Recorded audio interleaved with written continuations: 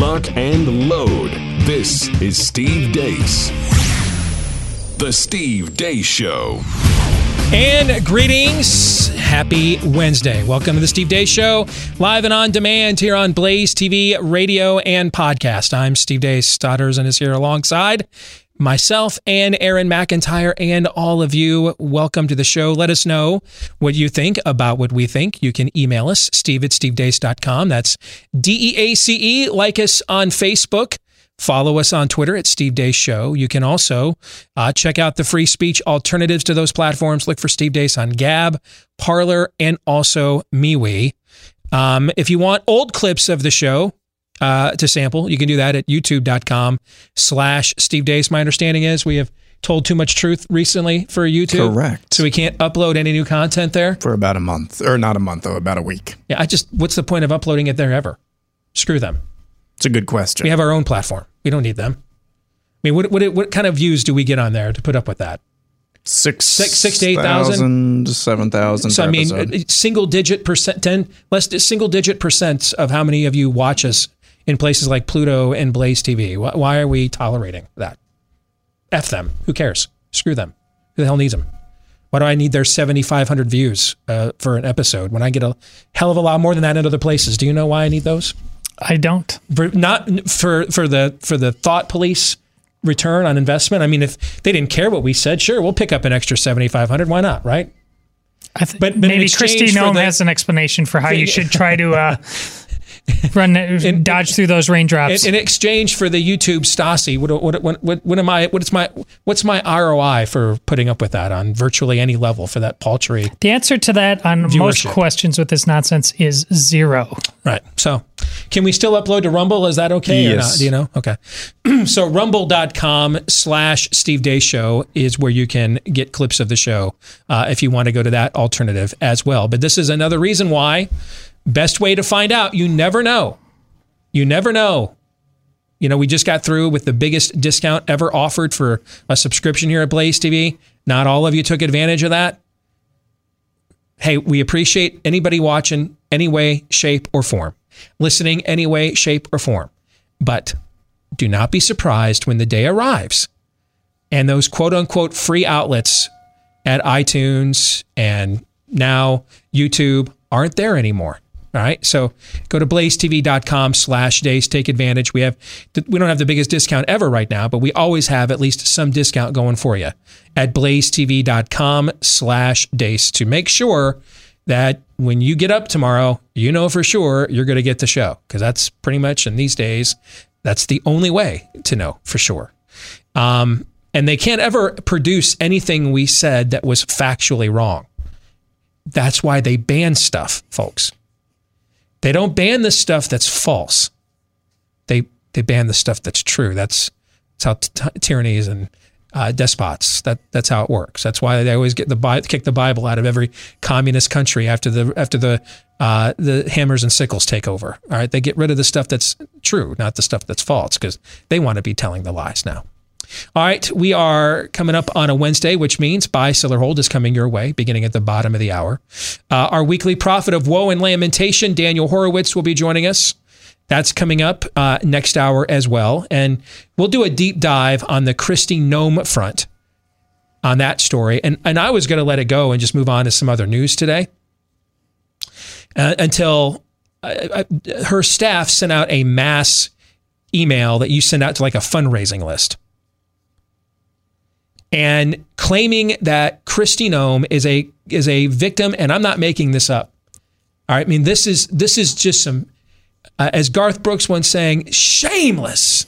All right, I mean, this is some cynical BS, man. I mean, and it's just not even good either. You know, like, there's good cynical BS, like we're going to build a wall and make Mexico pay for it. I think most of the people that applauded that really knew that Mexico was never paying for it. It was just, damn it. Puff, puff, pass, man. Puff, puff, pass. You know what I'm saying? Sure. There's some good cynical. There's good cynical. I didn't inhale. That's some good cynical. All right? Turning humidor into a verb and then turning right around. And I'm going to speak with Kamala Harris at a conference for empowering women, because apparently Kamala can't get enough of slick willies. That's some good cynical. All right? And then there's just some What you doing? It's just bad. This mass email claims that Noem is a victim of, and I quote, conservative cancel culture.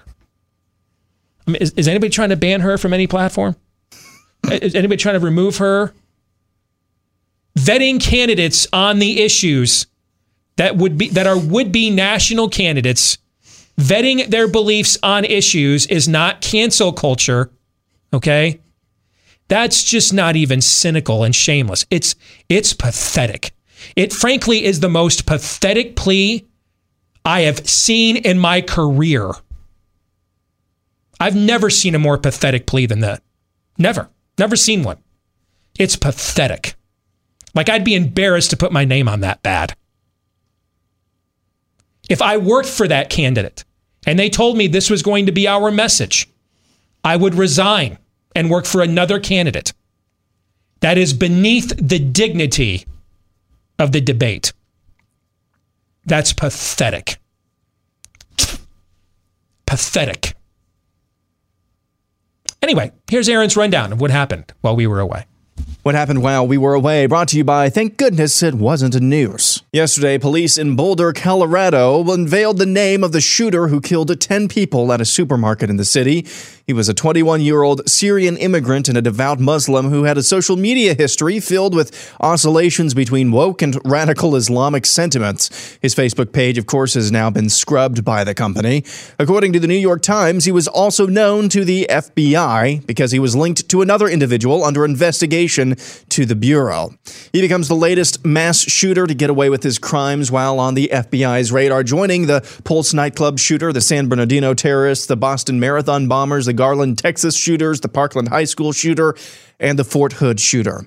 Not to worry, though, President Biden says, while we're still waiting for more information regarding the shooter, his motive, the weapons he used, the guns, the magazines, the weapons, the modifications that apparently have taken place to those weapons that are involved here, I don't need to wait another minute, let alone an hour, to take common sense steps that will save the lives in the future. Kamala Harris's niece tweets, the Atlanta shooting was not even a week ago. Violent white men are the greatest terrorist threat to our country. Moving on, a quick note on a story in yesterday's montage. Former Trump attorney Sidney Powell is facing a defamation lawsuit from Dominion Voting Systems over her claims that the company played a role in the outcome of the 2020 election. In a court filing on Monday, her lawyers claimed, quote, no reasonable person would conclude that the statements were truly statements of fact.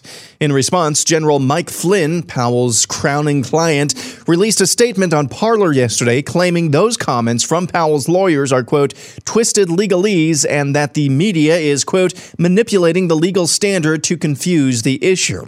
I've read the filing, and the section in question appears to attempt to construe Powell's media statements regarding Dominion as opinions instead of statements of fact. This seems to be gaslighting just a bit, especially when you consider comments like these from Powell. We have evidence of different numbers of votes being injected into the system, the same identical, unique 6-digit number multiple times in at least 2 states that we've analyzed so far. The software manual itself, you can download it from the internet, and I would encourage you all to read it because it specifically advertises some of these things as features of the system. In other news, Senator Rand Paul is on a roll lambasting Dr. Anthony Fauci. If the government's going to tell you you can't go anywhere unless you're wearing a mask, they should tell you why, and they should present the evidence. So, for example, we have about 100 million people that have gotten the vaccine now, maybe a little bit shy of that. We've got about 30 million people that have been infected. The government needs to prove and show me a study that says that those people are still transmitting the disease and that they are a problem to public health. What Dr. Fauci said is they might be.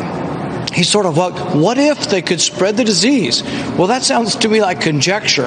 And you could look at Dr. Fauci and say, well, what if the Spanish flu comes back? Shouldn't we wear a mask every year for the rest of our life because someday the Spanish flu is going to come back? See, that's not science. That's sort of emotionalism and fear-mongering. And so Dr. Fauci needs to put up or shut up. He needs to show us the scientific evidence that it's a problem after you've been vaccinated or after you've already gotten the disease naturally. So far, there's no evidence that there's widespread disease happening from people who have already had the disease or have already been vaccinated. And now some polls. We'll start with Pew Research, who has some new polling on Americans' views on the coronavirus vaccine. 36% of Protestants say they probably or definitely won't get the vaccine. 62% say they will. That includes a high of 45% of white evangelicals who say they won't get the vaccine, compared with 54% who say they will. 90% of atheists say they'll get the vaccine. 72% of those who say they probably or definitely won't get the vaccine says the reason is they're concerned about the side effects. A new poll from Rasmussen of 1,000 American adults find 58% say everyone should be required to wear a face mask until everyone gets a vaccine. In other new research, the Institute for Family Studies has found more people aged 18 to 29 years old are having less sex. The trendline finds the overall percentage of that demographic who have not or are not having sex is around 20 to 25%. The study also cites research from the National Survey of Family Growth, which shows that the same demographic, 18 to 29-year-olds, are becoming less and less likely to be in a marriage or cohabitation relationship. That figure has fallen from around 57% in 2013 to 2015 to 53% in 2017 to 2019. We may have reached a new low for cancel culture. The shaving products company Harry's cut off their relationship with the Daily Wire's Michael Knowles after a Twitter account that was created just this last December with 2 followers complained to the company that Knowles is homophobic and transphobic. The president of the Washington Redskins says the organization may make their new name, the Washington Football Team, permanent because reasons. And finally, I saw this, so you have to too. Look at this stuff. Isn't it neat? Competent leaders getting us back on our feet. The American Rescue Plan, it has almost everything. A year into this mess, recovery unfolds. How many wonders can one rescue plan hold? Reading it over, you'd think, really? No Republicans voted for this thing. And that's what happened while we were away. Remember when we were kids and we were jealous because the left-wing chicks were all hot, right? And the right-wing chicks were always like really uptight. And you're like, no point in asking her out. You're not getting anywhere. But you knew you had like no future with the left-wing chick because it might be a fun date night, but you wouldn't want her like anywhere near you. Remember those days? Sure. Okay. When did like all the left-wing chicks just become complete asexual, just nattering nabobs that are literally just walking ads for Cialis? When did that start? Do you know when did the right wing chicks become hot? When did that transition take place? Do you know when that occurred? Because that's not how it was when we were kids, man. I don't know what it was. I mean, it's not how it was growing up. When did the left wing chicks just become like? Imagine an asexual Barbara Billingsley. When did that occur? When did that occur, do you think? I think the mom in your cul-de-sac that you're like, you adopted all those kids. There's no way, no man's ever had sex with you. That's never occurred. You could not give off a more emasculating, more debilitating, more just annoying vibe. Perhaps at the time that most men who would date and marry them had more to do with those women than they do with you and me. It's an interesting transition that has occurred in our lifetimes. Do you understand what we're talking about, Aaron, or was it always this way? It's always been this way. For you? Yeah. Okay. It was not this way when we were in high school and college. It was not this way. But when I was in high school and college, I had a crush on Jennifer Lawrence, and then she got political, and she's no thanks. You know, the women who we featured on the show before, who they put on the app, they're very emotional. It's still insane, but they do it in a moment. Mm-hmm. This is that same question about like a bunch of people got in a room. She wrote this. She sat down. I know. It's ironic that a bunch of people it's ironic that an ideology that rejects femininity, maternalism, nurturing motherhood, and is fine with just killing how many kids before they're ever born, just seemingly cannot wait cannot wait to become the nosy neighbor in Bewitched. I can't wait. I know. They just can't wait to be the most annoying suburban mom on the block. That's a perfect while rejecting analogy. motherhood and femininity at the exact same time. They just can't wait for it. They just can't wait for it. Anyway, Aaron's montage. Brought to you by our friends over at Home Title Lock. Do not get a crash course in home title theft. Pray this never happens to you because it can ruin you financially. Here's how this crime happens. Cyber thieves know that our home's titles are kept online, so they hack in, forge your signature on what's called a quit claim deed to make it look like you've sold your home to them, and then they liquidate all of that equity until it's gone. And you won't know about it until those collection calls pour in, and you're not protected by your homeowner's insurance nor your mortgage lender. But you can be protected by our friends at Home Title Lock. And in the unlikely event you still fall prey to home title theft, while a member, Home Title Lock pledges to you up front, they're going to spend up to $250,000 out of their own pocket in order to restore your home's title rightfully to you. So go to HometitleLock.com right now. Find out if you're already a victim and you don't yet know it by putting in your address at HometitleLock.com. And then while you're there, you can get 30 free days of protection. That's 30 free days of protection if you use the code RADIO at HometitleLock.com. All right, let's get to what is in Aaron's montage, because there's several things I want to touch on today. Let's start with the Mike Flynn thing, and one of our listeners sent that to me. I had not seen his comments, and I thanked him via email, or her. I can't remember what their name was. I apologize. But because I wanted to make sure we got that into the montage. It's very rare. I mean, I just normally just let Aaron put that thing on autopilot. It's rare that I will make a request. Let's make sure we put this in. But since we talked about this yesterday, I wanted to make sure this got in there today.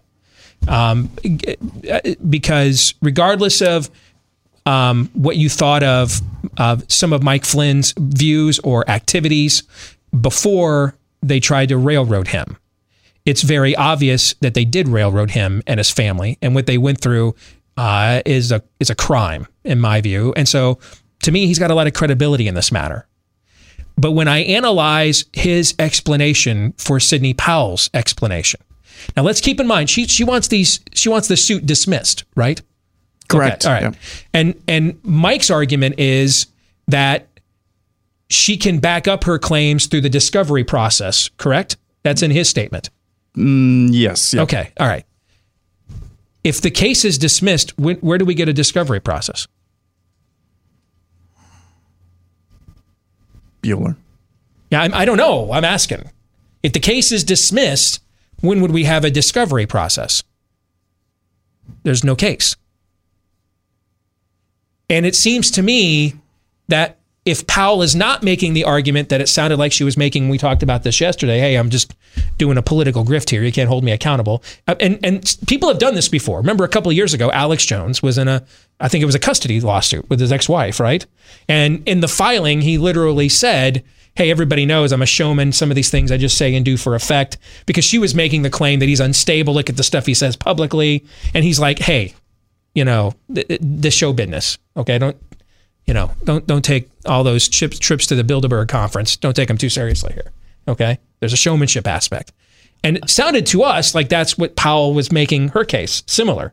But if the argument is that her accusations are free speech, and therefore, and then she can prove them in a discovery process, because remember, she's on tape saying she has evidence. Listen, I just want the truth, man. I'm so tired of frickin' being lied to. Just tired of it. I just want the truth. All right? And I'm someone who believes, flat out, they stole the election from Trump last time. I flat out believe that. I just want the truth. Okay? I mean, we gave a fair hearing here, even though it was iffy to do so. We gave a fair hearing a few weeks ago with Mike Lindell's documentary on this. Right. We just want the truth. But it seems to me you cannot argue that you're going to get the truth in discovery while arguing for a dismissal of the case. We need a case for a discovery. It also seems that what Powell is doing is making an argument, if that's the interpretation of her argument. This is an alternative interpretation of her statements, okay? If that alternative interpretation is accurate, then what Powell is also saying is I can basically say, anybody can say, make any charge they want against any public person or public institution without any evidence whatsoever, and as long as when the suit comes, it comes out in discovery, that's okay. That basically libel and slander just don't exist. You can say whatever you want, make any charge you want. Yet in defending Flynn, while this might not be the technical language of what you went to bat in terms of clearing his name, but you were basically saying that it was a gross slander of him to lump this in of him. Yet now you're arguing that there's really no such thing. Which is almost perfect for what our legal system has become. It's just a ridiculous game. It's not really about finding the truth, as you say, on any level. It's just shirts versus skins. So I'm going to be fascinated to see what the basis for Mike Lindell's defense is, because he's hired himself a heavyweight in Alan Dershowitz. I mean, he's got cash. These people don't. And a lot of us have been benefits of his largesse because he's been beyond gracious to spiritual and traditional moral causes for the last several years. I mean, I don't know anybody in the last few years that has been more benevolent with the way they've been blessed than Mike Lindell has. So I mean, this is a guy with some real convictions. And he's literally put his money where his mouth is. I read that Dershowitz's original line of thought. He was quoted as saying, hey, this is a First Amendment issue. So if that's the case they're going to make, then that would be a similar case. We can make any accusation we want against a public figure without any evidence, and there's no recourse, really, because anything's an opinion. It's a First Amendment opinion. So slander and libel don't exist. Frankly, I was kind of hoping that with his money and his convictions, that discovery process might that you go get a guy like Alan Dershowitz because you want you want that smoke. You're in there. Let's have this puppy out and connect some dots. I'm your Huckleberry. I got some money. I don't maybe have the money of a global automated voting firm, but I'm certainly a man of some means. So I'll go hire myself some real attorneys and let's have fun with discovery and see what we find. I hope that's not the argument that he makes on some form of technicality. I hope it is, let's hear out the merit of the case. And that was just Alan Dershowitz providing his own personal commentary. But we'll see how that case plays itself out. Rand Paul, Aaron is right, has been on a roll because all he's doing is just citing science. That's it. This is just all science. There is no scientific rationale for why vaccinated people are wearing masks unless the vaccines don't work. Or the mask is a totem talisman of your idol, of your pagan religion. Those are the only two reasons. There aren't any scientific ones. Okay, so the vaccines either don't work or this is just your line in the book of Isaiah. You don't know which end of the mask to burn and which one to eat. Okay, I mean, it's your idol. It's a religious symbol. He's exactly right about that. The reason they can't produce any data that shows that mask wearing reduces the spread. Can you guys guess what the reason is they don't ever produce any data? Because there's so much of it that it's really hard to sort through and find one example. Yeah, or the opposite. Oh, the opposite. There literally is no real-time data anywhere on planet Earth. Doesn't exist. Doesn't exist. It does not exist anywhere. Anywhere. Not true anywhere. Remember when Hong Kong was the model for killing COVID? It was actually about early April last year. Remember that? Hong Kong was the model for killing COVID with masks. Why wasn't the West wearing masks? The BBC asked. Hong Kong is on, I believe, its third or fourth wave. So they don't work, guys. They don't work. That's why they don't have any data, because there is none. They don't have any. So this Rand Paul, huge fan. Mm-hmm. Let's keep this up and keep the pressure on.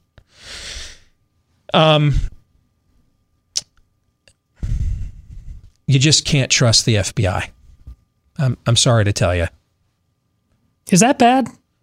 Well, fair to Midland. I mean, we have listed off the lone wolves that they have ignored in recent years. And now here's another one. And unfortunately, we're in a time where I think we all know that if this was a white guy that belonged to some group called Oath Keepers and was losing his damn mind, this shooting probably doesn't happen because they preemptively act. But unfortunately, a Muslim migrant doesn't fit the narrative, so carry on. And now, what is it? At least 10 people are dead in Boulder, Colorado. How many of these tragedies? It's like, do these ever happen? And it's not a known wolf. It's like every single one of them. That's the case. And every single one of them, the FBI failed to act. But they did once send 14 investigators to check out a garage door rope at a NASCAR event. All right. They did do that once last year. So it doesn't really matter if it's malfeasance, or incompetence, but it's malfeasance.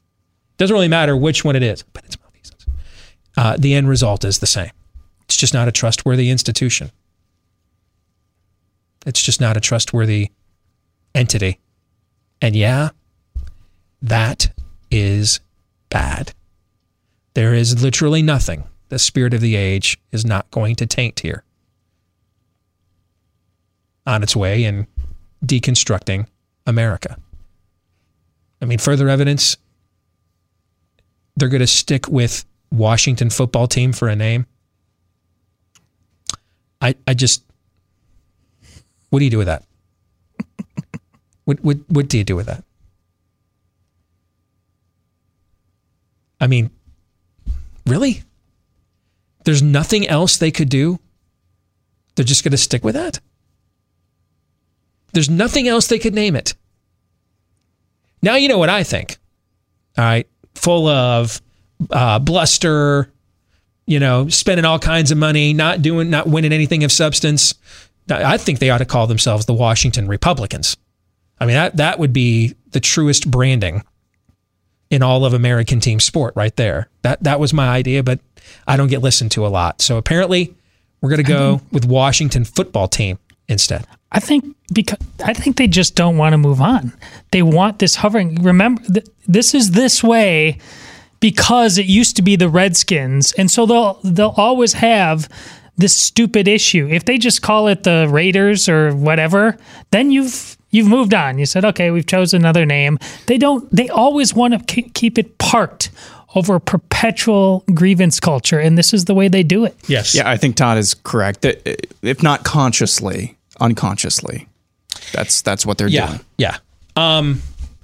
What the polling on the vaccine I find fascinating is there's this notion out there within the mainstream media that everybody that has ever voted for Donald Trump or liked anything he ever said or did or believed is a drone, mind-numbed drone, right? Right. And yet, it's his voters that are the least likely to take advantage of what he believes and tells you every time the topic comes up. This is the crowning achievement of his entire presidency, folks, are these vaccines. This is his legacy. If he never holds elected office again, and I'm actually leaning more towards I don't believe he'll run again. This is if that ends up being the case, this is the crowning achievement in his mind of his presidency. He saved, Western civilization with Operation Warp Drive, or is it Warp Speed? I can never remember. Warp Speed. Thank you. This is his Winston Churchill moment. He gave us the vaccines that ended the pandemic.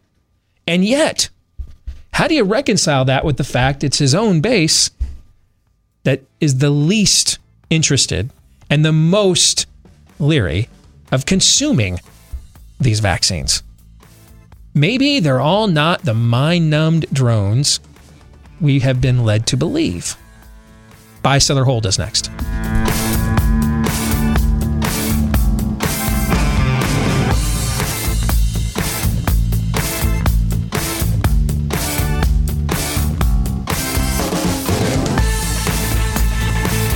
You got a million reasons to be stressed out these days. How about let's eliminate one or two, like male pattern baldness, receding hairlines, Those don't have to be any of those reasons any longer with our friends at Keeps. They give you the same doctor-recommended FDA-approved hair loss treatment, but the generic versions, so you're only going to pay about half of the cost. And on top of that, there's great convenience as well. It's all done online. Answer a few easy questions, snap a few pics of your hair, and a licensed doctor will review your info and recommend the right hair loss treatment for you, and then it's shipped directly to your door. So convenience there. We mentioned the generic version, so you get savings every time. How about even bigger savings for the first time? Half off your first order right now when you go to Keeps, Keeps, keeps.com/grow. Get half off your first order right now to get started at keeps.com/grow. A tweet that just came out from the Washington Examiner. They took a look at excess deaths in the year 2020. And just as it popped up in my feed, I saw you share this as well, Todd. You bet. Sweden had 7.7% more deaths, so more excess death than in 2020 than the average excess deaths it had had the previous 4 years. However, countries like Belgium and Spain that had strict lockdowns throughout the pandemic, they reached excess death rates 16.2 to 18.1%. respectively. So with minimal mitigations in a society that was dealing with a dry timber issue in that they had a fairly old population relative, they still did better by a factor of 2 times. Lowest mask compliance of any country in the Western world. I want to say, what is their mask compliance? There's like 16% or 15%. It's in the teens, I believe. Okay, so low. I know it's the lowest mask compliance. I mean, they the other day they sent a kid home from school for showing up in a mask. All right, so lowest mask compliance in the Western world. When they had a second wave spike late last fall, they did institute some moderate lockdowns. Actually, the government did over the objections over the medical people. But those lockdowns, they weren't even lockdowns. It was a curfew. All right, I think that the bars and everything had to close at 10 o'clock. And they had some crowd restriction for mass events, and then public transportation required a mask, I think is what it was. Okay. Which, I mean, that makes Florida look like the UK. I mean, we haven't had anything as minimal as what they called a temporary form of mitigation efforts that they did late last fall. And that's all they've done. That's it. That's it for a year. And you look at their excess death rates compared to their neighbors in Europe that did everything and are still doing many of those things. And it was just yesterday, Fauci said lockdowns work. Spain is sunny 3,000 hours a year. Mm-hmm. Belgium, 1,500 hours a year. I wonder what Sweden is. Yeah, a good question. Yes. Yet there's a huge difference. Different amount of vitamin D, you're saying there, probably? Yeah. Let's get to Buy, Sell, or Hold, brought to you by Omega XL. Hey, if you've got an injury, go get medical treatment. But if you're dealing with that chronic soreness in the knees, the backs, the shoulders, for me, it's the left hip flexor, whichever it may be, chances are if it's a chronic issue, it's inflammation that's causing that discomfort, that stiffness, that soreness. And hey, those topical rubs are good, and pain relievers help to mask the pain. But you want to deal with what's causing the pain, because if you don't confront that, inflammation after a long time, it can become a more serious medical matter. That's where a product like Omega XL, which I use, comes into play. Backed by 35 years of clinical research, it's the natural product you're looking for to help confront the stiffness, soreness, the pain in your joints and in other parts of your body as well. Right now, we'll let you try buy one, get one free at omegaxl.com/Steve. Get a second bottle for free when you buy your first. So buy one, get one free right now at omegaxl.com/Steve, or give them a call at 800-844-4888. That's 800-844-4888. Here are the rules of the game. Aaron, with some help from his friends, puts forth for you and me, Todd, a series of predictions or statements, comparisons, lists, what have you, on who knows which topics may come up. You and I will decide, are we buying that? Are we selling that? Maybe we have a good reason why, or three. And then once per show, we are permitted to put a hold on something, but if it's for any reason other than, wow, that's just beneath me and beneath contempt to comment upon. You will be forced to read for an hour on loop with your eyes taped open this Kristi Noem mass email that she sent out in about an hour ago, claiming she was a victim of conservative cancel culture. It will be read to you through Google Translate in Chinese. All right, Aaron, go ahead. All right, we'll start with Sean Feely, who says the Air Force One stairs will be invited to speak at CPAC before Steve. Correct. I think we're done here. I'm sorry, Who was that? Sean Feely. Sean. Dude, that is well played. We got another hour of this, right? It all goes downhill from here. Yeah, don't start. You don't lead with your best material, brother. Okay. See, there's a different school of thought on that. Start off with a bang, and then that paints everything else as good. All right. Right. Okay. All right. Right. All right, but I'll buy that. You bet. Okay. M. Milligan says within 3 years, grades will be obsolete in schools because racism. I mean, we've got a couple of school districts in Iowa that don't do grades anymore, don't we? Isn't there one or two of them that does like making progress or something like that? Well, that happens at the lower grades in a lot of places, and it's been tested out in high schools. And depending on who the parents are, there's been a lot of pushback to that on the basis of ultimately there's no way to sort through merit if you don't. Bill Maher, I can't believe this is the second week in a row. I got up on a Saturday morning and saw his closing rant on his show because I've never actually watched the show. I've just seen clips. And I got up on a Saturday morning, second week in a row, and I've seen a closing rant from Bill Maher. Right. And I'm like, I agree with every word of this. And it's talking about this stuff. Okay. And he literally says, I mean, this sounds like, I remember as a young whippersnapper conservative trying to figure out, how do I explain to people I know why welfare programs and stuff that we show the data doesn't work, but it's not good enough to show that they don't work, because you just get into the emotional argument. Well, it's like with the mask. Okay, you can show me all the data you want that the masks don't work, but I feel like I'm doing something. Mm-hmm. You know what I'm saying? Yeah. All right, so it's the same thing with the welfare state. It's better than letting people starve. They may not work, but we feel like we're doing something. And I'll never forget the first time I ever heard Rush Limbaugh explain the difference between inequality of opportunity and inequality of outcomes. And I was introduced to the word and term egalitarianism. And I had never heard that, didn't know what it was. I was actually in college at the time, and they were, and when I attended class, which was very infrequently, I figured out later on, the reason they didn't introduce us to egalitarianism, because that's what they were actually teaching us. Okay, but the way that he framed that argument, and I could not believe it when I heard on last Saturday morning, and I got up and there's a viral clip of Bill Maher railing against the lack of meritocracy and participation trophy culture and everything else. And he literally used the phrase, there's an equality of opportunity and then there's an equality of outcomes. And if you just read the text of that, throw the F-bomb or two that he drops out of it. But if you just read if you just edited it got rid of the not safe for work language, and if I had brought you the text of Bill Maher's rant on this last Saturday, edited for TV, and told you, hey, dude, I found this old clip of Rush's late night TV show that I loved back in the early 90s, you would believe every word of that was one of Rush's rants, and it came out of the mouth of Bill Maher talking about this junk. Well, I'm buying this, of course, because math is already racist.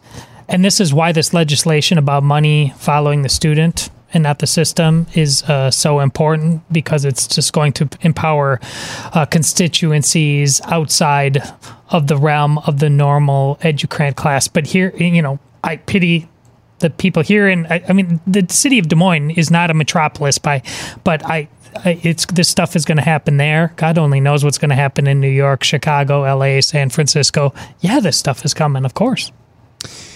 Next up, we have Jason Angel, who says Derek Chauvin will be found not guilty and Minneapolis and many other cities will burn again. I will sell. He will be found not guilty. It'll be some form of a split verdict, I believe. He will be found guilty of something. And he will not walk. I believe he will be found guilty of something. And it probably, and I do think he'll be acquitted because they reinstated the second-degree murder charge, didn't they? Didn't they reinstate that? I thought they reinstated it. I'm not sure about that. Okay, yeah. Look it up for me, Todd. Yeah, you bet. Because I want to make sure I didn't misspoke there. But I think that was reinstated actually. So I think he will be found guilty. It'll be a bit of a split verdict. Listen, those jurors, did you guys follow any of the jury selection process? When people were tweeting their live tweeting what was going on in that courtroom? Yeah, judge reinstated third-degree murder charge. Third degree, thank you. Okay. So that one I think will go away. But I mean, the jury pool was literally saying, this is a very self-aware group. They were literally saying, hey, my home's going to burn if I'm on this jury. There's no way those jurors, I don't believe there's any way they would get out of that courtroom alive if they came back with a nothing. And I'm serious. I don't think they get out of there alive. And I think they know that.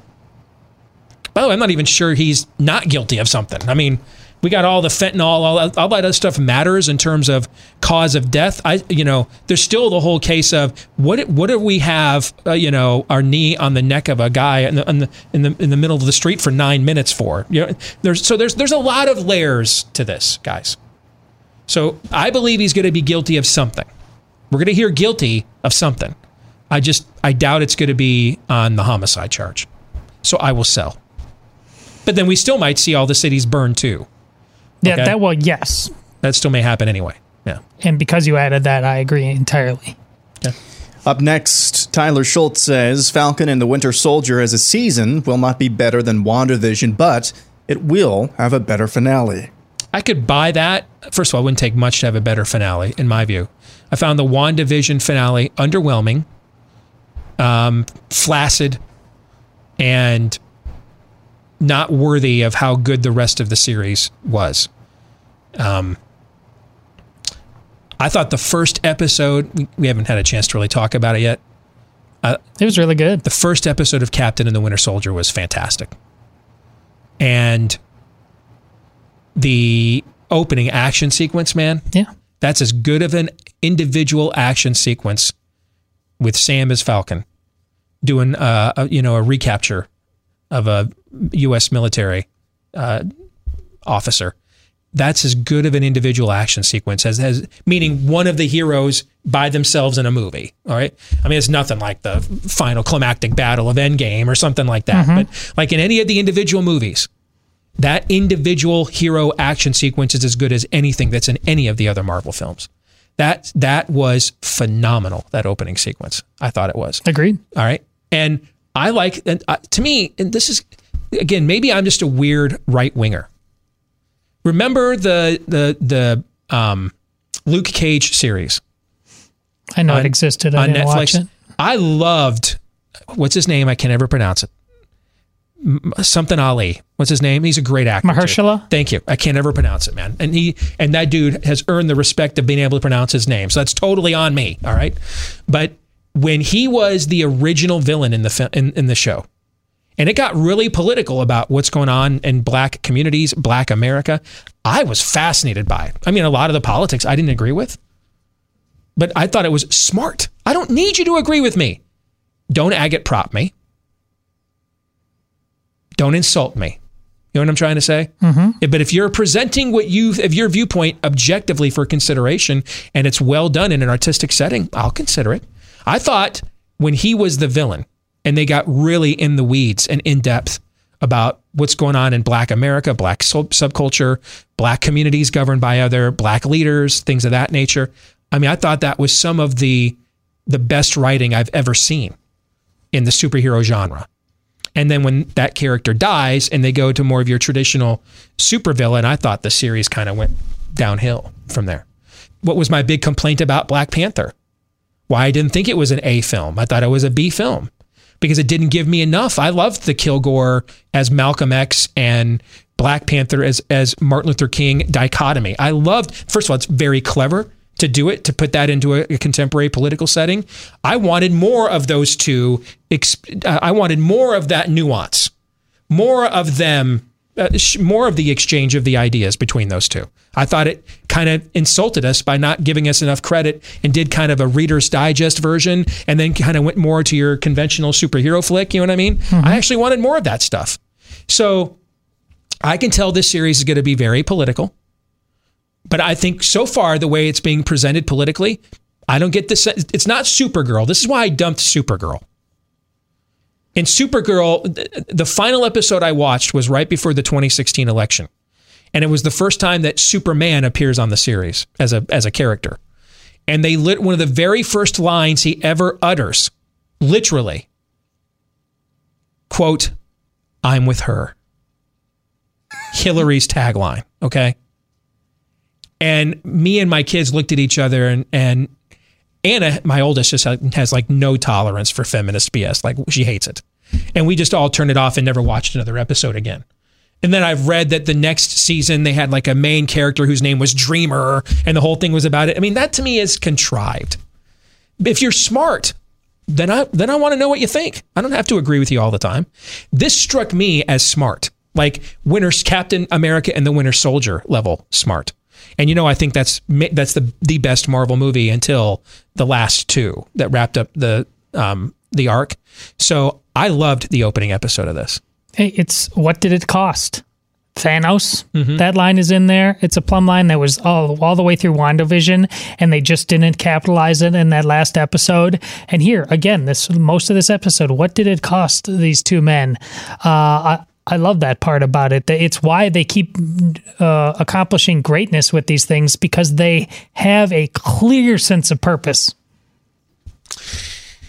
All right, that'll do it for our opening hour here on the program. We'll be back with more Buy, Sell, or Hold, and then the weekly prophet of woe and lamentation. Daniel Horowitz will be joining us when we return. Stay tuned.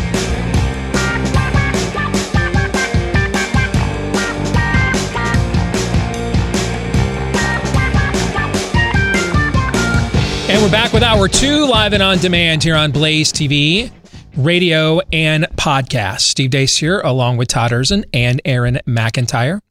Let us know what you think about what we think. Steve@stevedeace.com is the email address. Like us on Facebook. Follow us on Twitter @Steve Deace Show. And again, that's DEACE. And then look for us on the free speech alternatives over on MeWe, Gab, and also Parler. Just look for Steve Deace there. If you're a podcast listener, thank you very much. We appreciate you. Please show your appreciation for the program by leaving us a 5-star review. If you like us. If you don't worry about it.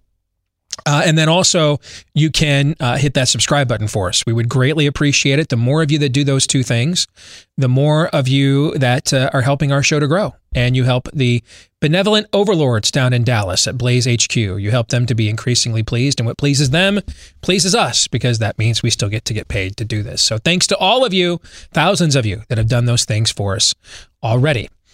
Coming up at the bottom of the hour, the weekly prophet of woe and lamentation, Daniel Horowitz, will be joining us. We'll get his analysis on what's going on with Kristi, Noem, and South Dakota and the gender battle. We'll get into that here at the bottom of the hour. I want to spend a few minutes before we get back to Buy, Sell, or Hold.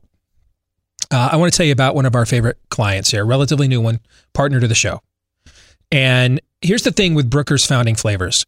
We're constantly hoping that people with our belief systems can create top tier products that means we don't have to spend our money with people that hate us. We don't have to give our money to the forces that are aligned against us, right? We're heading it's springtime now. Warmer weather is here or on the way. Going to be ice cream season.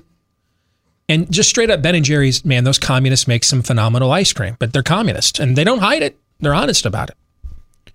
Wouldn't you love an alternative to that? And so one of the things we love to do here at The Blaze, we love to do with our show, is we're looking for people with that entrepreneurial, traditional American spirit that are like, hey, we can compete in that space. And we can do it without you feeling like you sold your soul by buying a product that, hey, it's a great product, yeah, but the people that are selling it to you ain't that great. And that's what they're doing at Brooker's Founding Flavors. First of all, this half extra chin I can't get rid of no matter how many push-ups I do, is testimony to the fact I have had my share of Ben & Jerry's ice cream over the years. All right. This stuff is better. All right. It's better. If you like mint chocolate chip stuff, the Shamrock Smash flavor they have right now for March, for St. Patty's Day, is absolutely phenomenal. But all these flavors are. I've tried a bunch of them. I mean, the chocolate one is the best chocolate ice cream I've ever had in my entire life. And what you're going to love about this stuff, too, is it not only is it great ice cream, it's some of the best ice cream I've ever ate. And folks, I've had some ice cream over the years. It's some of the best ice cream I've ever ate, but it also comes with a patriotic, traditional Americana, pro-Western civilization, pro-history, pro-tradition message. Why? Because the people that run Brooker's are just like us. They just happen to be a lot better at making ice cream than we are. All right. So if you want to give it a shot, they're great people. It's a great product. It's a business that now needs our help to step into this sphere and say, hey, you don't have to give that money to those communists anymore. We're even better at this. Go to brookersicecream.com, BROOKERS, that's how it's spelled. brookersicecream.com, click on the Ship Nationwide tab. For brookersicecream.com, click on the Ship Nationwide tab. And hey, I know for some of you, it's a little pricey because premium ice cream can be. You know, there was a fascinating thing with the Peloton exercise bike. When they first offered it for cheap, people didn't buy it because they didn't think it was that great.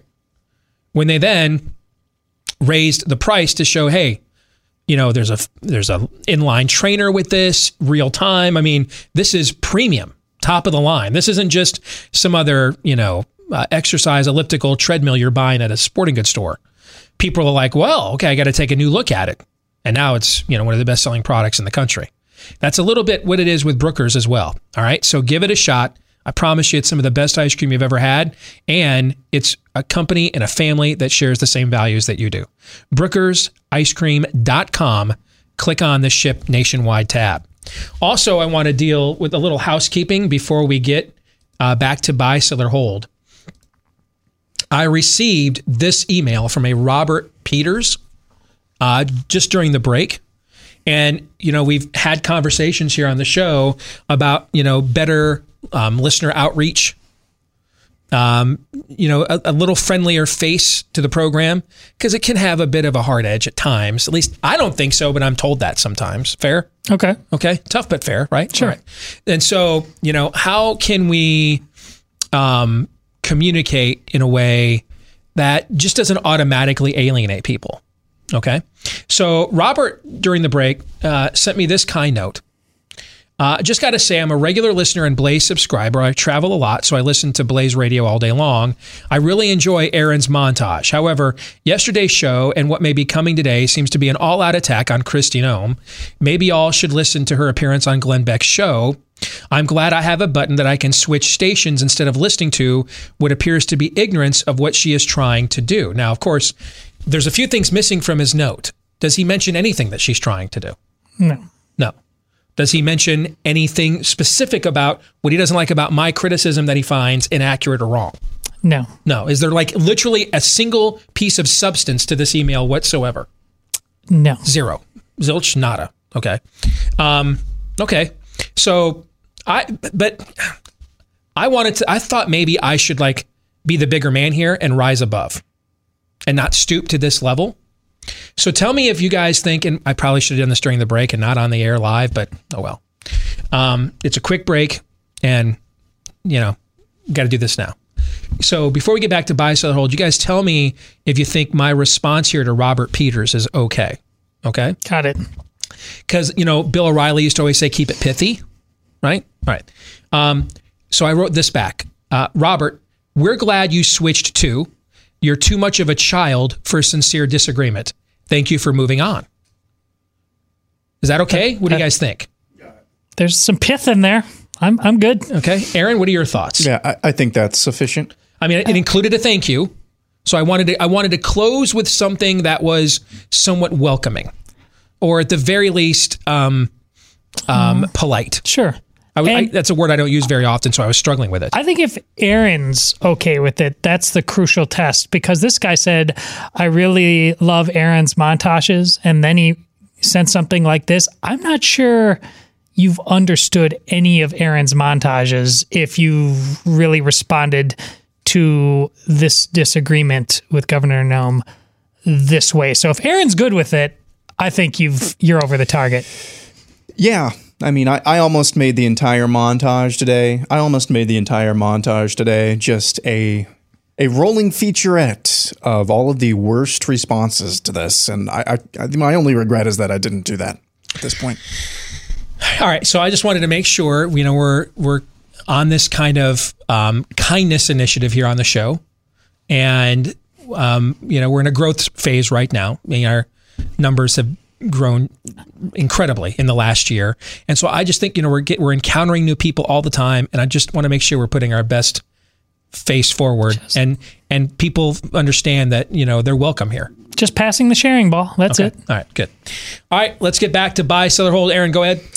I'm only here for a buy, sell, hold. Gab is better. Says white privilege is highly correlated to being raised by a mom and a dad. Said negatively, white privilege is highly correlated to not being raised by the government. Is that what white privilege really means? No. White privilege really means the vast majority of people I happen to disagree with are white. And if they're white and I agree with them, then they don't have white privilege. If they're white and I disagree with them, then they do. And I use this as a wedge or a lever in order to take power from them and then overpower them. Trust me, you've thought more about this than the people and the spirit of the age behind this phrase. You have given it way too much credit, way too much analysis. I applaud you for attempting to connect dots, but there are no dots to connect. This is raw. This is a raw, unbridled expression of a will to power and nothing more. So sell. Well, many of the people throwing around the term white privilege are white people who are guilty of the very definition of what we're saying. Yes. Yeah. Up next, Clan McLeod says the Snyder Cut, this is just for Steve, the Snyder Cut is not the movie we deserved, but the movie we needed. I don't know. And now, who knows? We're going to talk more about this in the overtime today. All right. Maybe if I had never, ever suffered through that abomination known as the 2017 film, that made me want to cut myself walking out. Maybe I would feel differently about this, right? Because it's hard not to look at it as a somewhat binary observation, comparing this to the Joss Whedon movie. So I'm going to watch it again to see how good I think it is objectively. But in compared to the Joss Whedon movie, guys, I mean, it's like the difference between when we were kids at Jackson Park Junior High. They had the Commodore PET computers. You remember those? No. You don't remember the Commodore PET computers? PET It was computer? PET. We just called them PETs. I don't know what it stood for. Right. But they had the Commodore PET computers. And there was like this football simulator that you would like, it was a game, but it was no graphics. It was just all words. And you would put into the system. Yes. But we would show up early for school, man, to play this before class started against each other for like a half hour, 45 minutes, because you would put in what play you wanted and stuff. And then the other guy would put in the defense he was going to play or vice versa. And then the computer would simulate what the result was and who would win the game. Okay. And we just thought this was like the coolest thing ever, but we also played Stratomatic over the phone in the wintertime. Oh yeah. Because there was nothing else to do. Right? Many days Nowhere else played to go. Stratomatic. Yeah. So,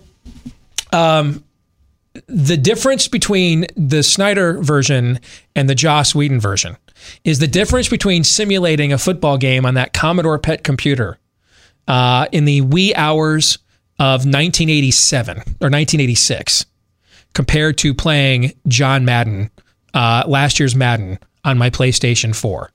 Now, that may not mean that Madden game is an objectively great game. So I'll watch it again to observe that. But by comparison, it's as Larry Holmes once said, could not hold its jockstrap. It's just dramatically better. I mean, I thought it was epic. I loved it. Didn't mean I thought it was flawless, but I thought that was a Justice League movie to me. Up next, we've got JKH11082 says by the end of the year, at least one red state governor will actively and publicly be deporting illegal aliens out of their state to blue states. Sell. I don't know who would do that. I don't know who would do that. Yeah, sell. Tell me, it's got to be a blue state as a bordering state, right? All right, so like I can't even see somebody like a DeSantis doing that. Furthermore, his state borders primarily Georgia, right? Now, some of us might argue it certainly behaved like a blue state last December, but it's not one, traditionally anyway. So who else would do that? I mean, Doug Ducey over there is probably, he prefers illegal aliens to you, so he's not shipping them to New Mexico.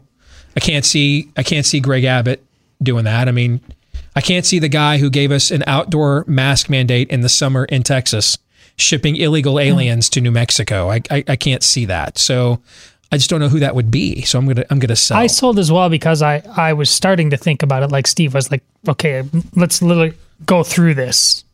But I will buy to the extent that if you, and this is linked to the Kristi Noem conversation. If you really want to see change, you want to get nuts? Let's get nuts. You just force an issue that the feds finally have to confront in a way that isn't the normal gaslighting. So you provide a scenario that is like inherently preposterous on some level, but perhaps the most effective tact to take in many circumstances when the normal way of doing things is defined that way because the system likes to keep us entranced by it. Well said. Yeah, that is interesting. Yeah. Up next, Sheepdog1458 says major retailers and businesses will spend much of the spring changing all their 6 feet social distancing stickers with 3 feet social distancing stickers, only to have to change them again in the fall to 1.5 foot stickers. Now, we haven't had these stickers in Iowa, and I've not seen them in our state in months. So I don't know about the rest of the country. Yeah, they all kind of came off. Okay. But I love the spirit of what you're doing here. I see what you did there. So I'm going to buy. Okay. I'm not going to take you literally because I think you're making an editorial statement, which I appreciate. So I'm going to buy. I'm going to sell because so far my sense is that most places are just going to keep that stuff up there, just to say, see, we're trying, we got it. But I've been in a lot of different kind of places and no one's saying a thing to me without a mask on. So I think they're done playing the game in many respects. Up next, Texas Titan 2000 says Naomi Wolf will appear on the Dace Group before Steve appears at CPAC. The Dace Group, though? I mean, I could see her appearing on the show, but stepping into the Dace Group? Bye. I don't know about that one. I don't know. Do you know something we don't know about CPAC? No, but I mean, just the Dace Group's a different animal now. Okay, you know what I'm saying? I do. I mean, it's a little more cantankerous, a little edgier. Mm-hmm. Like, let's say Naomi Wolf agrees to do this, and then Aaron sends her the rundown, and let's say it's this week. Mm-hmm. Okay, and one of the issues this week, because we always, if we have time, we like to do what we call a kicker for issue 4. Something fun or a fun twist on something serious, okay? That can be done very quickly. Sometimes we don't have time because issue 3 takes too long. But let's say issue 4 is, there's a new study out. I tweeted it out this morning. There's a study out that says increased pollution is causing men's penises to get smaller. And I tweeted it out with my caption, guys, we now have an excuse, okay? So I think she'd be totally fine with that. But when the first question is, how long will it take Lindsey Graham to get to the bottom of what's causing men's penises to shrink? What's Naomi Wolf's reaction going to be to that when that rundown gets sent to her? You know what I'm saying? I do. Okay, that's why I think the Dace Group's I think that's the first time on your 10 speed as a kid going down that hill in the neighborhood on the loosest gear. You know what I'm saying? Sure. You don't want to start. You don't want to start there. So, but the CPAC thing is just also never happening. So I mean, I'm really torn on this one. I might have to hold. I don't know what to do. Okay, I'll sell. Up next, we have Bob, who says the top 5 most iconic movie scenes. Now, this has better be good. He says number 5. Like ever? Ever. Okay. Wow. I mean, that is taking on a task.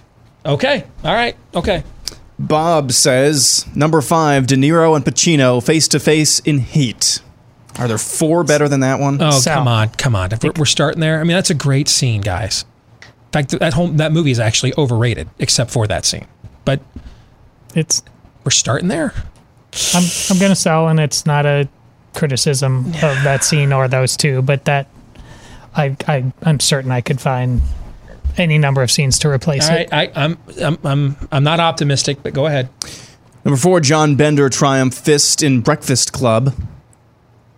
So, are we trying? Is this ironic?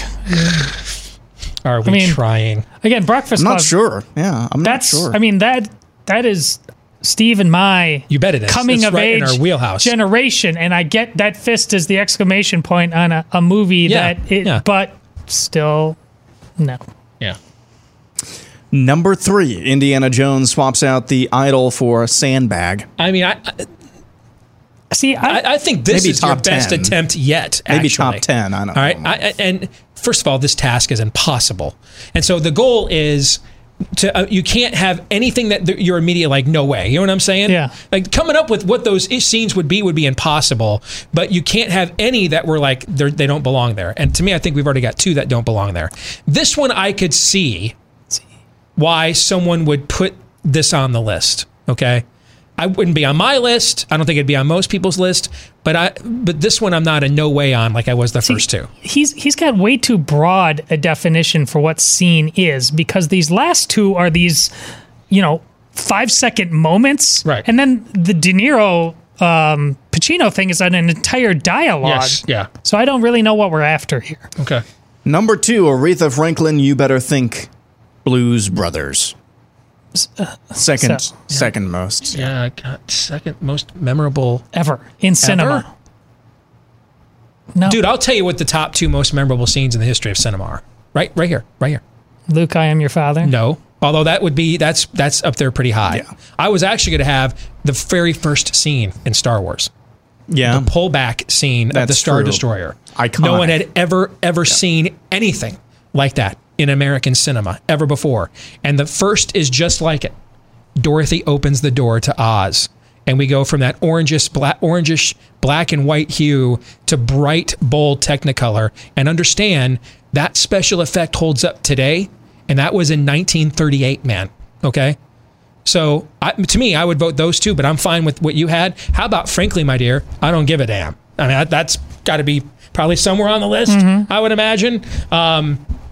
I mean, there's, you talking to me? We're going to do De Niro looking into the mirror and Taxi Driver, right? I'm making him an offer he can't refuse. That's not on the list. I mean, come on, man. I have questions. Okay? Yeah, I have questions. Come on. Number 1, Moses parts the Red Sea in 10 Commandments. I'm fine with that actually being on a list up there. I'm fine with that. Wouldn't begin to be on my list, but that's a scene where I can, in fact, iconic. I think that fits the definition. That absolutely does. That to me, Maybe that's easily the most yeah. iconic on your list. Is that scene? Agreed. Yes. Yeah. Yes. Up next. You know what though? Even though we sell, it was fun. Props for taking on that. Yeah. For laying that gauntlet down though. Yeah. Putting yourself out there like that. I mean, it was bad, but we appreciate the boldness. Okay. Let's see. Chris Peters won. The best female singer in rock and roll is not Pat Benatar, but Ann Wilson of Heart. Ann Wilson, I think, is just objectively has more range than Pat Benatar. Agreed. And I think Pat Benatar would agree with her. I mean, I didn't even think this was an argument. That was the very first concert I ever went to. I won tickets on the radio, saw Heart. Yeah? Yeah. I mean, the woman can belt. Yeah, I agree. I didn't think anybody was like, I expected it was going to be like Stevie Nicks or something with Ann Wilson. I didn't expect it was going to be Pat Benatar. But yeah, Ann Wilson's. That was such a weird framing. Where am I missing a great argument online or something?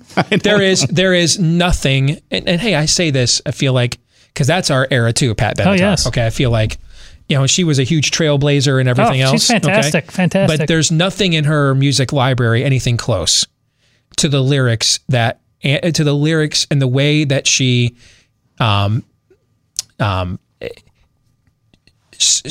slickness, seductiveness of the way that Ann Wilson sings Magic Man. There's just nothing in Pat Benatar's entire song library that approaches that. So I gotta sell. I don't even think it's close, actually. Yeah. And I agree with you. I think if Pat Benatar, we put the lasso of truth around her, she would be like, you guys friggin' compared me to Ann Wilson? I mean, seriously? Come on. I'm a better guitar player than Ann Wilson is. Yeah, but no, I can't sing like her. This one, Pierce Butler says the Biden administration will put more money into trying to improve the stairs up Air Force One than they will on border security. Correct. Oh, that's so good. Bye. No, the world makes sense again. Yes. We've been on a rough ride for a couple. That's brilliant. Absolute buy. That's a smart take right there. Yeah, that's good stuff. Inconsequential Thoughts says Steve's Fauci book will outsell the children's Fauci book 2-1. Did you hear about that? There's a children's book. So is Simon this Schuster. true? People have been sending this to me. I thought it was like a troll. Nope. This is actually going down? Yep. How a boy from Brooklyn. I have to buy. I can't contemplate a world where the opposite is true. Not from an ego. It has take our names off of it. But the same content, that Fauci book versus this stupid children's book, it is game over if that's not true. What's the last chapter of the Fauci book? Do you know what it is? The last chapter before the conclusion. Do you know what it is? It's the cult of Fauci. Covidian cult. So I kind of feel like the guy who wrote a book whose last chapter is called The Branch Covidian Cult. You have to say the other one outsells you? Yeah, I kind of feel like this is going to sadly be a sell and probably not close, actually. Sell. Dylan Hinkle says Biden will use executive action to ban assault weapons, thus resulting in a real violent insurrection. Bye. What are assault weapons? Don't know. Yeah. Don't know. I'm going to sell. I'll sell. I think that's smoke that they don't want. This is the one issue. They get all their rhetoric and everything, but they also know it's not going anywhere. This is the one issue that they know the pushback from the other side is swift and immediate, and the Republican Party is irrelevant in the process. There's no amount of Lindsey Grahaming or John McCaining this issue. This is the one issue that we did our activism right. And I explained why in one of my earlier books, Truth Bombs. This is the one issue where we have successfully moved the argument to the right from where it was 25 years ago. This is just all what's been going on since the tragedy in Boulder has just been all political theater. If Barack Obama wasn't going to issue an executive order confiscating guns, if he wasn't going to try that with 60 Democrat senators and, a 40-seat House majority after the sweeping victory that he had in 2008, I don't believe Dementia Joe's going to do it. So, have you consulted Kristi Noem on your analysis just now? You know what they're tempting me to do? Every time she just gives a statement, I'm just going to ask, well, what happens when the judges say you can't do that? What are you going to do then? Just do that on everything. What happens when Amazon or some sports league says that they won't come to your state if you do that? Then what will you do then?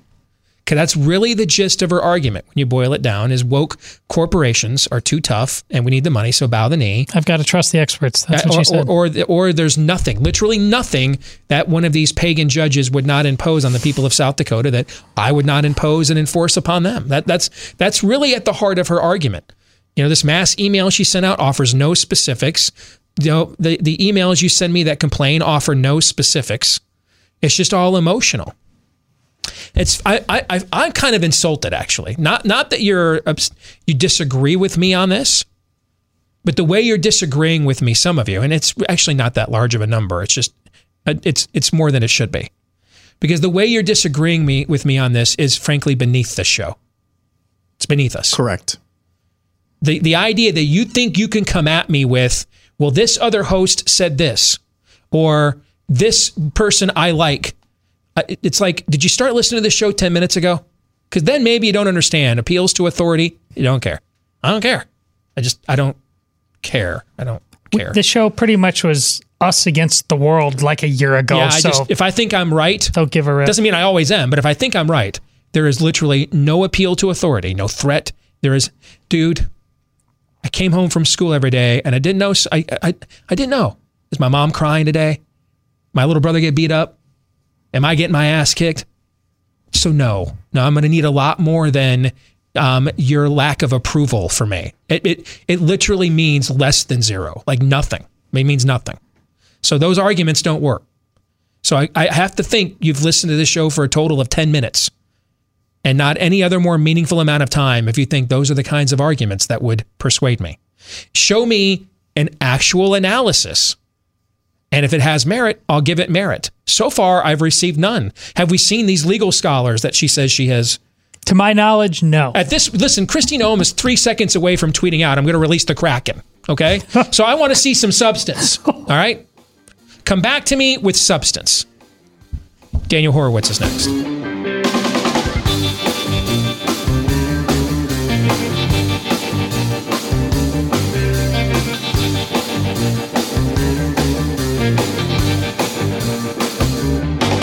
You know, trying to sell your home in any environment is challenging, but especially in these unprecedented times. Bing.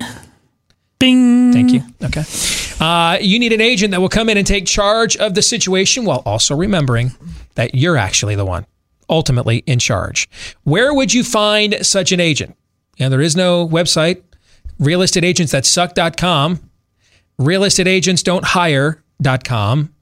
I don't believe those sites exist. Thankfully, though, there is one called realestateagentsitrust.com. This is a company started by Glenn Beck and some of his associates a few years ago. Got tired of real estate agents who talked a good game and then couldn't put their money where their mouth was when they were needed the most.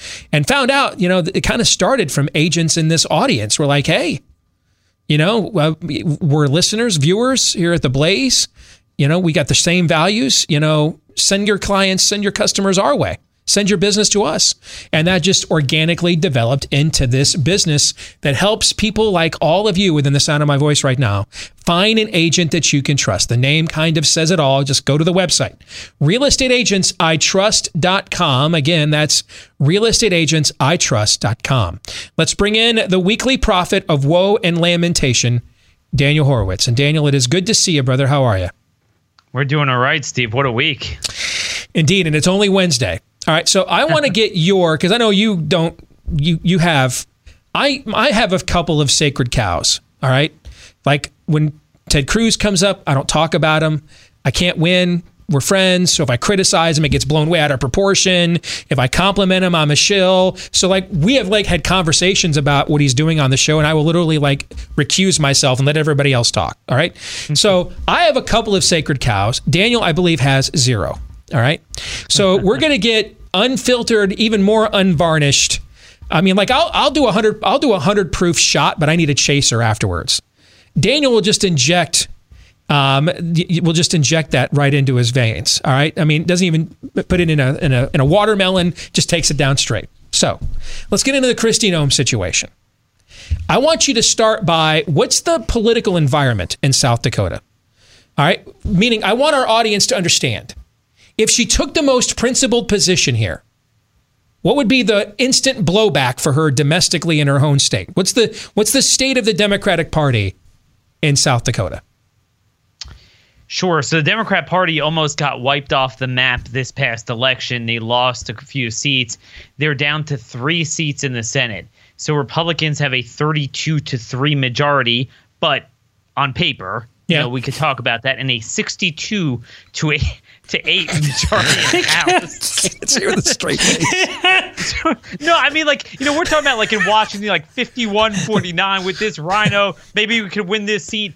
And Steve, the reason why I'm in my glory now, as you well know, I like Kristi Noem a lot. I do too. It's not personal. Spent the last year singing her praises. But to me, this is all transactional. Are you with me on this issue? If you're not, then we're not friends anymore. I'm sorry, we're on the opposite side of the issue then. But Steve, it's more than that. It's not even about Kristi Noem. I'm glad people are finally paying attention. I've been yelping about this.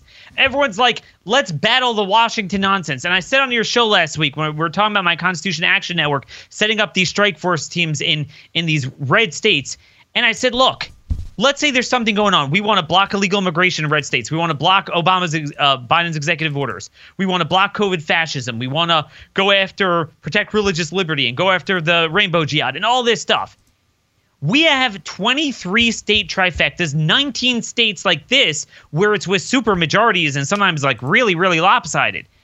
And I like, if you get the top guns that are much bigger than you and I on board, you could accomplish a lot. So if nothing else, I think it's a good thing that we're finally having this dialogue and even focusing like, hey, we don't have to wait until some mythical time when you can get to some threshold in Washington. Fair enough. To pass good stuff. She governs a state literally that if you see a Democrat walking down the street in Sioux Falls, you're calling 911. Right? Yeah. I mean, you're like, hey, who let him out of the penitentiary? That's what you're thinking, right? Or the asylum. It's trending redder. It's trending redder since Trump won it by like 40 points. Okay. So there's no. Hey, you know, this is a tough state, you know, but none of that. So if there's any internal pressure, it's all donors or corporatist influences in her own coalition. There is no ability for the spirit of the age to manifest any form through the Democratic Party, any form of substantive blowback against her in her state. I wanted to establish that before we got into anything else. All right. When I read her arguments, when she's attempted to make them, the argument essentially comes down to woke corporations and institutions like the NCAA are too powerful. So there's no point in even confronting them. And then B, there's nothing that any judge, no matter where they're from, what part of the country they reign from, what parts of their depraved pagan bowels they eviscerate or ejaculate a ruling from, that I will not then impose on the people of South Dakota as the law. There's nothing. Wouldn't matter what it is. Am I reading that wrong? Steve, that's essentially the point, and I want to address both of those because I think they represent, again, broadly what we're under assault with in every red state, like we've been talking about, not just on this issue.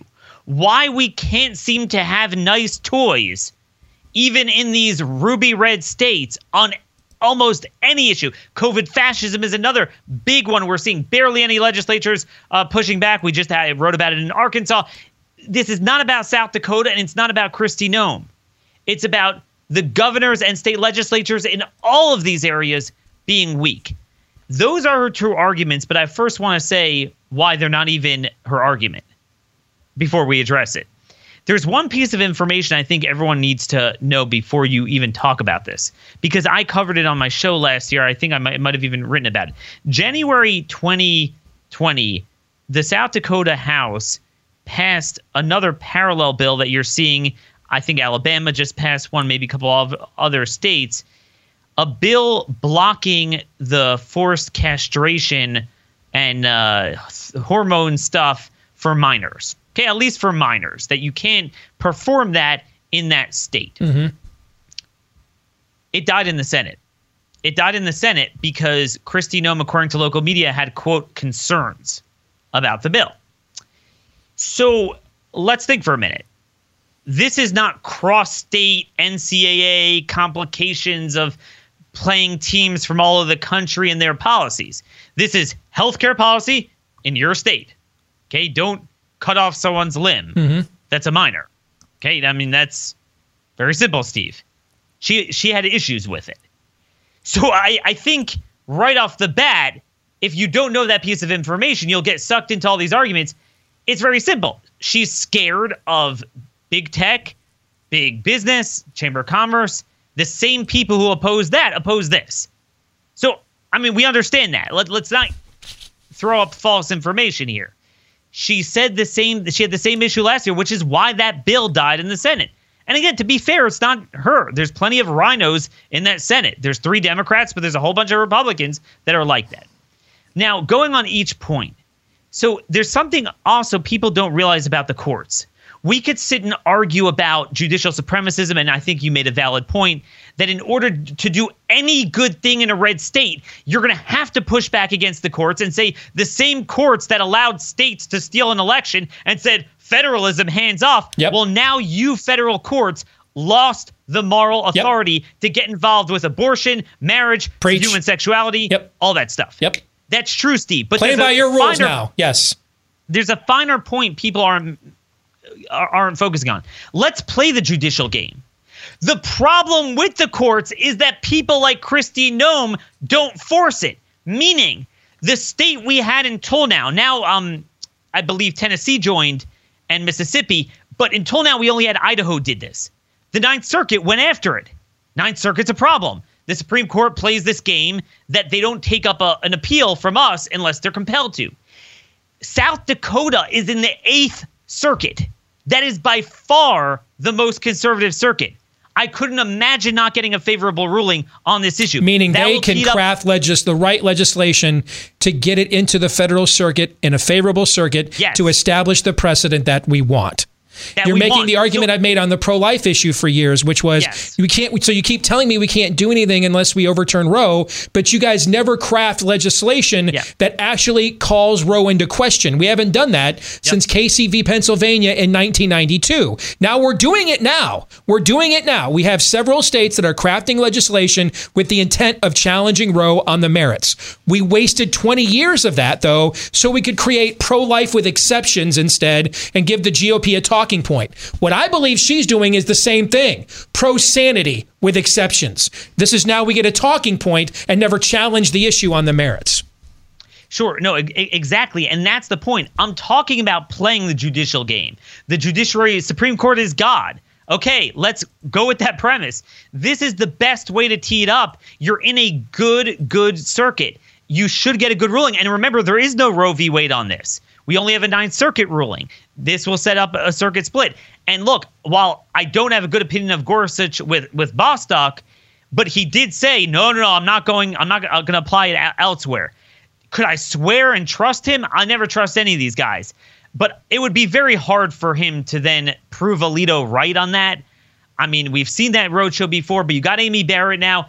I would put my odds on winning that. So it's similar to Anthony Kennedy being the deciding vote on gay marriage, then the next year on the Hobby Lobby case or the cake baker case saying, hey, there's gay rights and then there's tyranny, and I'm not for that. That's what you're talking about. Yeah. No, exactly. And I think at the end of the day, Gorsuch is still not Kennedy. I mean, he's not quite that bad. Mm-hmm. So in other words, I like the odds. This is not like what you and I want to do, just go up against the Pickett's charge with these things and just say, stuff exactly. Yep. This is actually the way. It's the 8th Circuit. People need to understand that. This is the state we need to do that because otherwise you're getting the wrong circuits. Then she talks about this across state line work Title IX. I don't know how to finish the sentence. I don't know what the long game is. Someone maybe could explain it to me. But the problem with that is, then why did she gut the provision governing K through 12, which is only within the state? Mm-hmm. Why is she gutting that? She took away everything. It wasn't just a tweak. She changed the language from biological sex to biological sex that is confirmed on a birth certificate when we know too well that they're going and changing their birth certificates. Right. Why would you add that line in? You put it all together. Furthermore, on the high school thing, between Todd can speak to this. How much of the competition that your high school daughters do is actually within their own state and then outside of their state? There's AAUs, there's all-star teams, traveling teams, hockey, baseball, basketball, other sports, that these things go on year-round. So this idea that she can just she can just, line out the college athletes and say, hey, you're on your own as adults of the NCAA and protect prep players and high schoolers in her state. That's actually not the way high school athletics works anymore. No, exactly. So, I mean, this was a retroactive argument because, again, if you understand the politics of what she did a year ago, you understand the fact that she said nothing about the bill. But then when it gained traction, she's like, I'm going to sign it. And then suddenly comes up with said she was excited to sign it. Yeah. And then comes up with these retroactive arguments. Everyone's like, no, you don't understand. She's like, she wants this more than you do. She has the best strategy. Well, this is kind of, wow, we didn't hear about it until now. It's just bizarre. But let me end off on a positive note, Steve. She has the right idea, wrong specific, strategy, but the right broad strategy. Work with other states, not on some phantom coalition, but on everyone passing an HB 1217. Yeah. Well, 26 states are 26 states, half the union, are working on similar legislation right now. So there's your coalition. Work with them. Use your ties. She claims to have all these ties, and do that. Do that on illegal immigration. Do it on COVID. Do it on everything. This is what we need. We could get half the country back. She's right. You don't want one state isolated. I agree with that. That's why work with all of them to pass it. If you don't do that, it has no teeth. It's not going to go anywhere. Work with all of them on other issues. This is what I'm trying to do. Cross state lines. We need to work together. You could neuter everything the left is doing on every issue if we use these supermajorities. But Steve, I think what this all reveals is that we don't really have majorities in a single state. That the unfortunate reality is there is not a single state where the governor, the Senate, and the House is fully aligned with us on too many issues. And that is because they are owned by these very forces that are painting red states blue. And what is worse quickly, I'm almost out of time. What is worse than giving into the rainbow jihad, Steve, is the reason they're doing it to attract the very forces that then the business and the money, and then which just imports more blue state voters. Exactly. Good stuff as always, my friend. Good to see you. Take care. God bless. You bet.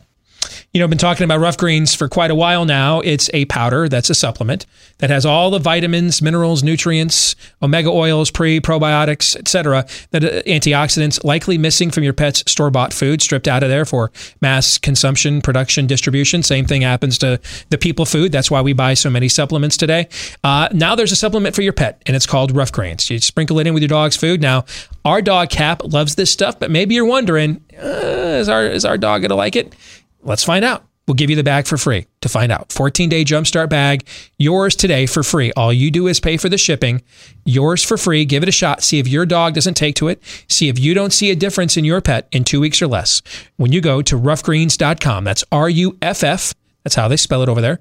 Roughgreens.com is the website. Again, the 14-day Jumpstart bag. We've been talking about that on the show for a long time too. And now we're going to just give it to you. Just pay for the shipping. Roughgreens.com, or give them a call at 833-ROUGH-DOG, 833-ROUGH-DOG. All right, guys, what'd you think of the conversation we just had with Daniel? Well, my favorite part was him not even being able to get out his first sentence without laughing. That was fantastic. Listen, after this last year, somebody like Kristi Noem thinks she can still parse this debate somehow with fancy legal language. She hasn't learned a damn thing about the opponent, who will use every single circumstance as a tool of usurpation of all that this country used to hold dear. Yeah, now is the time to fight. No time for pragmatism. No time for incrementalism. Now is the time. Voldemort's back. The fight is here. It's just a matter of if we're going to fight or not. I mean, if you can't fight in the Eighth Circuit and with those kinds of majorities, then I guess we can't fight anywhere then, I guess. That'll do it for today's show. Until tomorrow, John 3:17.